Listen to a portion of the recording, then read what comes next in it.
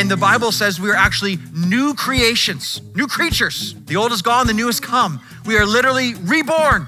We are given new life. We were dead, now we are alive. We are blind, now we can see. We have died to sin. We are completely new. If you have died to sin, the question right here in the Bible is, then how can we who died to sin still live in it? I wanna be in the light as you are in the light. I wanna shine like the stars in the heaven. Oh Lord, be my light and be my salvation. 'Cause all I want is to be in the light. Yeah. All I want is to be in the light.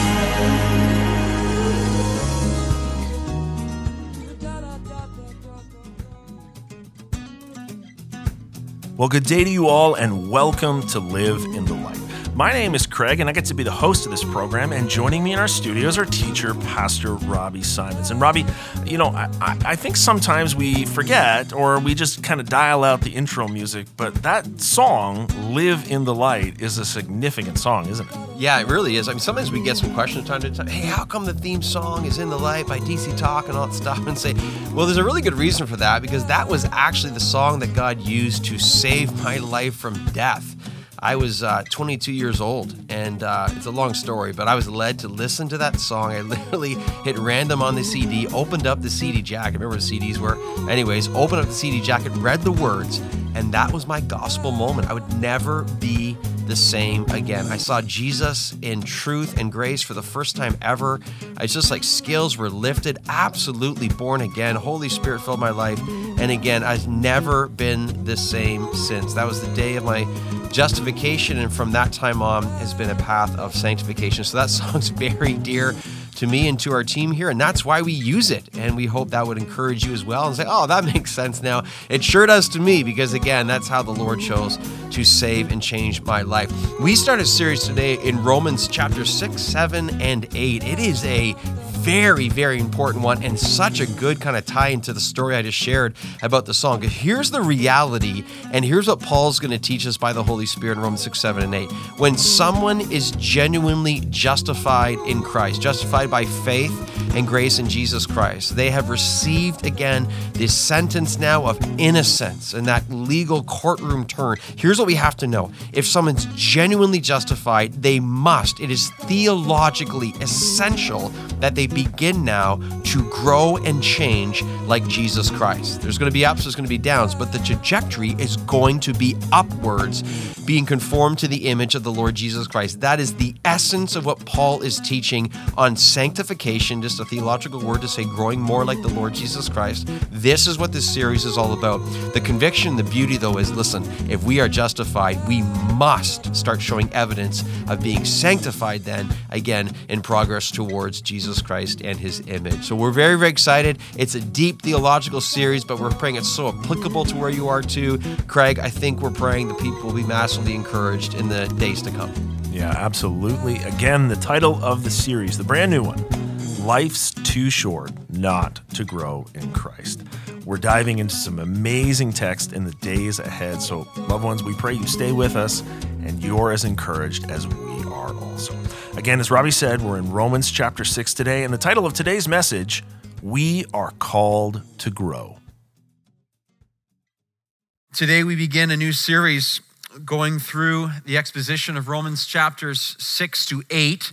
We're going to have a bit of an extended introduction, which is very necessary and hope very understood.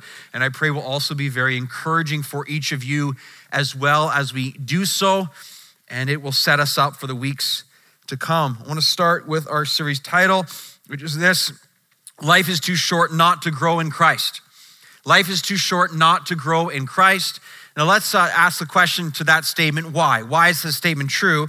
Well, because the theology of the Bible teaches us, listen carefully, this is a day that a lot's coming at you right now, and a lot will be downloaded to you in the next several minutes. So I'm praying the Holy Spirit will give us alert minds and hungry hearts and sit up straight and ready to learn and take good notes, okay? So why is that statement true? Because the Bible teaches us that genuine salvation, listen, genuine salvation necessitates genuine transformation in Christ. You can't be truly saved and remain unchanged. The Bible teaches us if you're truly saved, you must change. The rate of that, is different from each person, but you can't stay dormant. Salvation requires transformation in Christ. Okay, so a healthy apple tree will bear the fruit of apples. A healthy orange tree will bear the fruit of oranges. A justified, saved believer will, by necessity of the teachings and the Holy Spirit in us, will bear the fruit of sanctification, which is a theological word describing becoming more like Jesus Christ. So growth in Christ, therefore, is the highest call of the believer. That we are called to grow in Christ is the supreme calling of our lives, which gives God the most glory. We have one life. We have one opportunity. This life is short. We must make it count. But how? See, the greatest way our lives count is being transformed into the image of Jesus Christ. Think of everything else flows from that reality. The impact of our lives, the way we live, the fruit we bear, the songs we sing, the direction of our lives. So therefore, the calling to grow more like Jesus Christ is way more important than academics, than our choice of career, than any success the world might define. It's way more important than our bank accounts, way more important than any fame or social status. It is way, way, way more important, the calling of life change in the Lord Jesus Christ. So therefore, life is too short not to grow in Christ. One life, one opportunity, one awesome calling. In fact, this calling is so significant for the genuine believer. If you're saved in Christ, you feel this. The Holy Spirit is constantly wooing you to life change in Jesus Christ. It will therefore heavily, heavily influence the career you choose. It will heavily influence the place you choose to live, the church you choose to attend, because life change in Christ is our highest calling. It will greatly influence the priorities of our family, the hobbies that we engage in. It will greatly, greatly influence the ambition of our lives, the way we treat finances, the retirement we might face. The call to grow in Jesus Christ will for sure influence our most significant relationships, who we choose to give ourselves to, who we are vulnerable with, none the least, of course, which is marriage. The call to grow in Christ is the very purpose of our lives, so therefore it impacts everything else we do, or at least that's what's supposed to happen. We also know that one day we'll stand before Christ. The New Testament teaches us, 2 Corinthians 5 and elsewhere, as believers, there will be a judgment. As believers, we'll stand before Christ, and we'll have to give an account for what we've done with what's been entrusted to us. The parable of the minas, again, 2 Corinthians 5, is it going to be again wood, hay, or gold, or precious stones? We will have to give an account of what God has entrusted to us. This is a very, very serious calling. This is a very, very important series. Life is too short not to grow in Christ. And here's what we know. The greatest regret for many at the end will stand before Christ. He'll say, what have you done with what I've entrusted you with? And the greatest regret for many will be the fact that they wasted so much time and so much of what God had entrusted them with. That will not determine their salvation as a believer. It will determine rewards of some kind. But the great regret of many will be, I wasted so much of my life. But here we are right now, loved ones, there's still time. There's still time. You can change everything today. There's still time for you, and there's still time for me, that we can make our lives count for the glory of Jesus Christ, to see sanctification increase in our lives. God help us. Now here's an important question as we begin today. We talk about change and life change in Christ. Why is it so difficult then? Why is it so frustrating, isn't it? I mean, if your life is like mine, man, it's frustrating. My sin frustrates me on a daily basis. Why is it so opposed? Why is life in Christ changing in him so hard, and why is it so opposed? I mean, think why already in the first few minutes at the introduction of this series and this message right now, already there are accusations flying all over the place by Satan trying to bring condemnation on the fact that you haven't changed enough in Jesus Christ. Remember, the Holy Spirit is not about condemnation. The Holy Spirit is about conviction. There's a massive difference. That's already happening already. This very notion, this series, already being opposed. Why is that the truth? Because growth in Christ is the highest calling of our lives. Growth in Christ is power. Growth in Christ is purity. Growth in Christ gives glory to Jesus Christ. So that's why few things are opposed more than what we're about to do right now. Our flesh hates life change in Christ, and Satan is absolutely terrified of a church committed to growing more like Jesus Christ. That's why it is so difficult, opposed, and so hard. Now, I want to get this series in front of us right now. The next couple of months, we're going to be unleashing Romans chapter 6-8 again. And the purpose of Romans chapter 6-8 is a powerful call for sanctification for the believer in Jesus Christ. The essence of this call is life is too short not to grow in Christ. And our first passage today will be a beautiful introduction for all that is to follow. I want to say this to you right now, okay? This series that we start today, I personally am excited. I personally am expectant. And I want to say this to you, I personally need this. I need this series. I need to unpack again a robust theology of sanctification and all the promises of Christ in it and the power of the Holy Spirit that is found within it and the reality of life change and perspective and the time that we have while we still have it, one life, one opportunity, one main calling, growth in the Lord Jesus Christ. I am excited. Listen, loved ones, I need it. I need it. I'm praying my own study in these passages will result in such life change, conviction, and expectation resulting in God's glory. Please, Lord, would you work and move?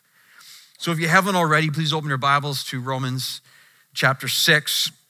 And as you do that, if you have done that, I want to get some simple context. Obviously, if we're in Romans 6, the chapter before that is Romans 5. I want to have a very simplified context of Romans 5 on the screen for you. The context of Romans 5 is this: through the gospel, it's dealing with justification. More to come on that in a few seconds.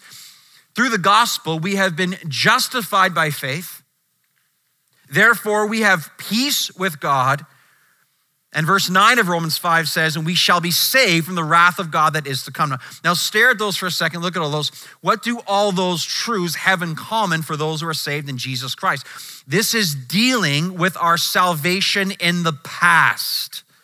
Romans 5 is dealing with our justification. We have been saved. Romans 5 verse 1. Salvation in the past. When we have been justified, we are now not at enmity. We're not enemies of God. We're now friends of God. We have peace with God. We are reconciled to God. And because we are justified, we can even say that our future is guaranteed. We shall be spared the wrath of God when it comes because we have been saved. We have been justified by faith in Jesus Christ. So what Paul does in Romans 5, he's powerfully unpacking the gospel relating to our justification. Again, we have been saved. But here's the question, okay? So Romans 5, all about the reality of our salvation in the past. We've been justified by grace through faith. Here's the question. So we're justified. We're declared innocent of our sins in the past. But what do we do now then as believers? What do we do in the present? Do we just sit around now? Do we just twiddle our thumbs? Do we just entertain ourselves to death as we await for the return of Christ? Because after all, we're saved. So now we just kind of pass time and wait until the perfection of our salvation. Is that what we do? Well, the Bible tells today emphatically the answer to that question. You just sit around? No, absolutely not. The calling of our present and our present reality of our salvation in Christ, the calling of our present is that we must be transformed into the image of the Lord Jesus Christ. Listen carefully to this, okay? Justification theologically necessitates sanctification. Say it again.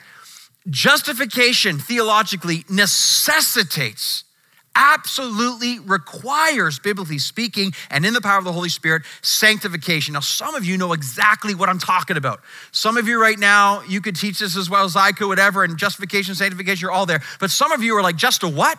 And sanctify what? Like some of you have never heard these terms. We're so glad you're here. Every healthy church has people all over the spectrum. New babes in Christ and people who are mature in the Lord Jesus Christ. But just to get on the same page as we begin this series, never apologize for teaching this stuff again, because every time I do it again, and 100 times I'm so excited. Here's the difference between justification and sanctification. If you don't know this, learn it now. Let it stay with you for the rest of your life. I mean, dig deep right now. Go over this, review it this week, teach it to others. This is so important in understanding the gospel of Christ and what the Bible so clearly teaches. It's not supposed to always be easy studying the Bible. It requires hard work, but it is clear, and the Holy Spirit reveals the truths that he desires us to know. So what is justification? Justification is our salvation in the past. I have been saved. Saved from what? This is so key. Saved from the penalty of sin. Justification is a courtroom legal term. It's the declaration of innocence. So you're standing before God in the courtroom before Christ, and the gavel comes down, guilty because of your sin. Not one sin gets into heaven. Rightly so. All have sinned and fall short of the glory of God. Right? So, but when you're in Christ, his righteousness is imputed. It is assigned to you, not by your works, not by your merit, by the grace of God in Jesus Christ. It is assigned to you, and the gavel comes down because Christ is in you, and it's innocent. Justification is a one-time, instantaneous declaration of innocence that the penalty of sin has been removed from your life. You are now granted, again, righteousness, which leads to salvation and eternal life in heaven. So justification deals with our position in Christ. Before we are justified, position is guilty, destined for death. After justification in Christ, our position is innocence. We are declared righteous because of what Christ has done for us. Let's now go to sanctification. Sanctification, right? Justification necessitates sanctification. Sanctification now is present salvation. I am currently being saved. I am changing. I am being saved what? Not from the penalty now, not from the declared statement. Now I'm being saved from the power of sin in my life. Sin now is starting to be diminished.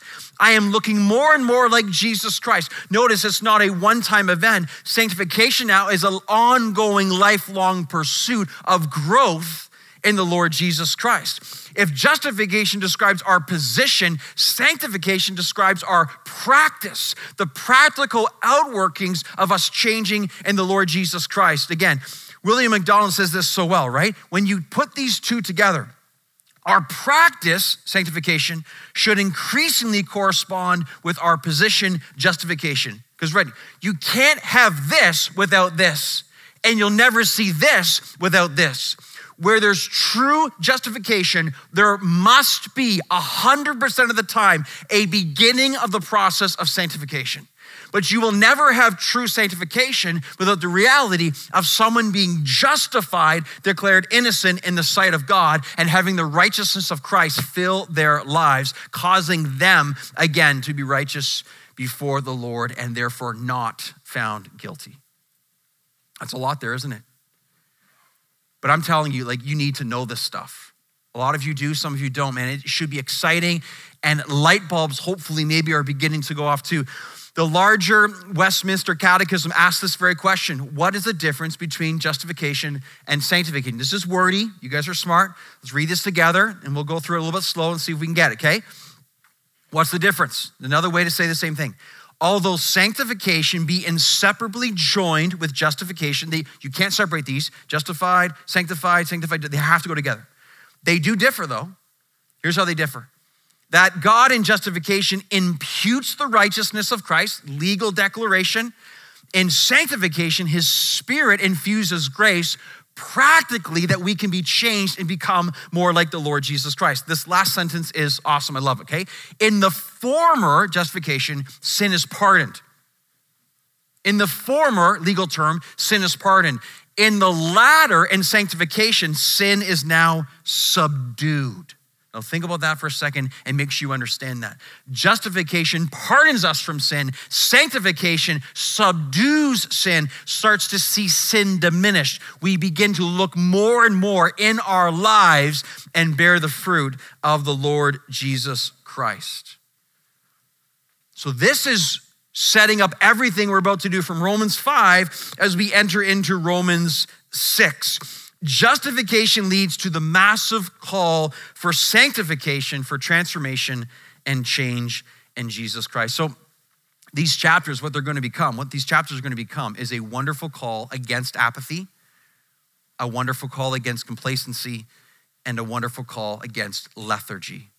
Would any of those apply to you in the last several months, or let's say 2 years?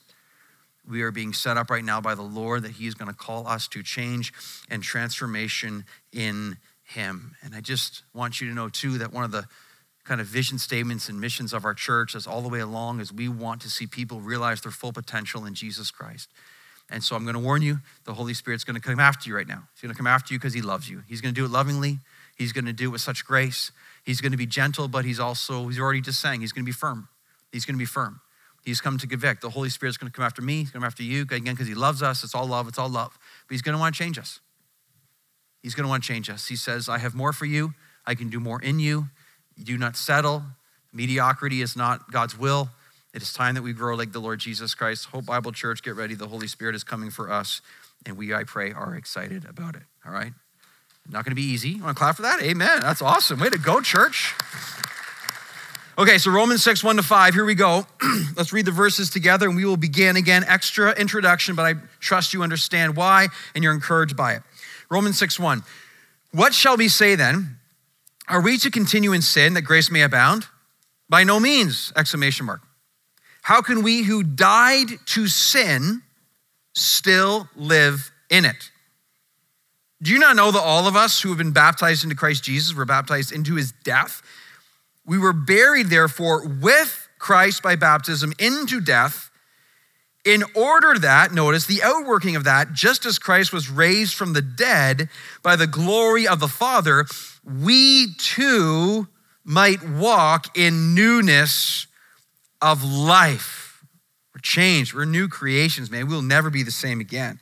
For if we have been united with him in a death like his, we shall certainly be united with him in a resurrection like his. Okay, so this is the powerful call to sanctification. Let's get to point 1 then. The call for sanctification understands this. I can no longer continue in sin. I cannot continue in sin as a justified believer in the process of sanctification. Look at verse 1 again. What shall we say then? Are we to continue in sin that grace may abound? By no means, by no means. How can we who died to sin still live in it? Let me be super clear here as we begin, okay? What Paul is not saying here, and we'll see this all throughout this series, what Paul is not saying is that Christians will not be tempted to sin. What Paul is not saying is that Christians will not sin. What Paul is not saying that we as believers are incapable of sinning. He's not saying that, okay? It's a great time to turn to your neighbor and say, he's not saying that. Go ahead, turn to your neighbor. He's not saying that, okay? He's not saying that. Some of you enjoy that more than others, right? He's not saying that, okay? Because the remainder of these chapters will be detailing our very battle against sin. Like the whole rest of this series is detailing and defining our battle against sin. So when he says here, what is he saying then? Well, in Romans chapter 5, Paul clearly is teaching that the grace of Christ received by faith in Christ results in the righteousness of Christ, right? I receive again by faith and grace, the righteousness, his righteousness now is placed upon, assigned to me, imputed to me. So what he does when that truth, because it is true, that is so true. So he anticipates his opponents and sincere questions of believers. He anticipates the questions of people saying, well, if grace covers all my sin, past, present, future, if I have the imputed righteousness of Christ upon my life, which I do as a genuine believer, then he anticipates the question, can I not then just sin my face off? Like, why does it matter? Can I just sin to my heart's content because if I'm forgiven and grace covers everything, then let's just have a sin party, because wouldn't God be more glorified by more grace over my more sin? Well, notice Paul's answer here in verse 2. His emphatic response is, and it's emphatic, it's indignant, by no means. Absolutely not. The Phillips translation has, what a ghastly thought that is. Other translations say, may it never be. Perish the thought. In fact, this phrase, by no means, it is the strongest idiom of repudiation in the New Testament Greek. Like, how's that for significance and meaning? By no means is the strongest idiom of repudiation in New Testament Greek. So you can tell how passionate Paul is in response to these questions, or this idea, in some cases, this false teaching of let's sin our faces off because grace covers everything. But now we ask, why is Paul so passionate about this point? He's so passionate or indignant because of the theological reality. See, Christ died to save us from sin, but not so that we could live in sin. That's preposterous, if not blasphemous. Christ didn't die to sin or die to save us from sin that we can sin all the more. He died that we would die to sin, that we would be raised to newness of life and bear so much fruit. Here's a good quote on the screen for you. It says this, or another way to say this: justification, declared innocence by God in Christ, was not intended as a license to sin. The whole point of justification is liberation from sin. We are justified to be set free from being enslaved to sin. That's all next week, by the way. Excited for that passage already. It's not about having a license to sin, as false teachers could teach throughout the history. It's rather a reality of liberation from sin. So notice how Paul says in follow-up question in verse 2, his follow-up question now is, look, he says, how can we who died to sin still live in it? Exactly. If we've died to sin, to the domination of sin, to the enslavement of sin, to the penalty of sin, if we've died to that, how can we possibly still live in it? When someone is saved in Christ, they have died with Christ, okay? If you have died with Christ, then you have died to sin with Christ. If you have died to sin, the penalty of sin has been removed, justification, and the power of sin is now being diminished, sanctification. Salvation then brings a total change of relationship, and the Bible says we are actually new creations, new creatures. The old is gone, the new has come. We are literally reborn. We are given new life. We were dead, now we are alive. We were blind, now we can see. We have died to sin. We are completely new. If you have died to sin, the question right here in the Bible is, then how can we who died to sin still live in it? What's really important here, the key phrase in verse 1, notice the phrase says, continue in sin. Are we to continue in sin? This is referring to habitual sin. That's a very important distinction and explanation. So listen carefully, this is very important. Who's this for right now, okay? A genuine believer cannot continue in habitual sin. It's theologically impossible in the long run for a believer to continually be engrossed and enslaved to continual sin. Well, amen. Thankful for Pastor Robbie's message today. God is good, isn't he, listeners? We hope that this series and this message in particular is encouraging you as you continue on in your life following Jesus Christ. But we want you to be aware that there are other messages and other series that we pray would be an encouragement to you as well. And if you'd love to check those out, please make sure you visit us online at liveinthelight.ca. That's all for today, listeners. Join us again next time here on Live in the Light.